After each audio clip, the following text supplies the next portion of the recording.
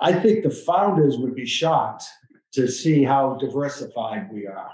Remember, these were pharmacists and a couple of doctors, and they were just like, people are killing everyone by the disbursement of drugs because these drugs are quackery, and you guys are just trying to make money. So they were hyper focused on that and understanding what it takes to make people healthy and how we have to come at it by 100 different programs integrated and collaboratively. We would be unrecognizable.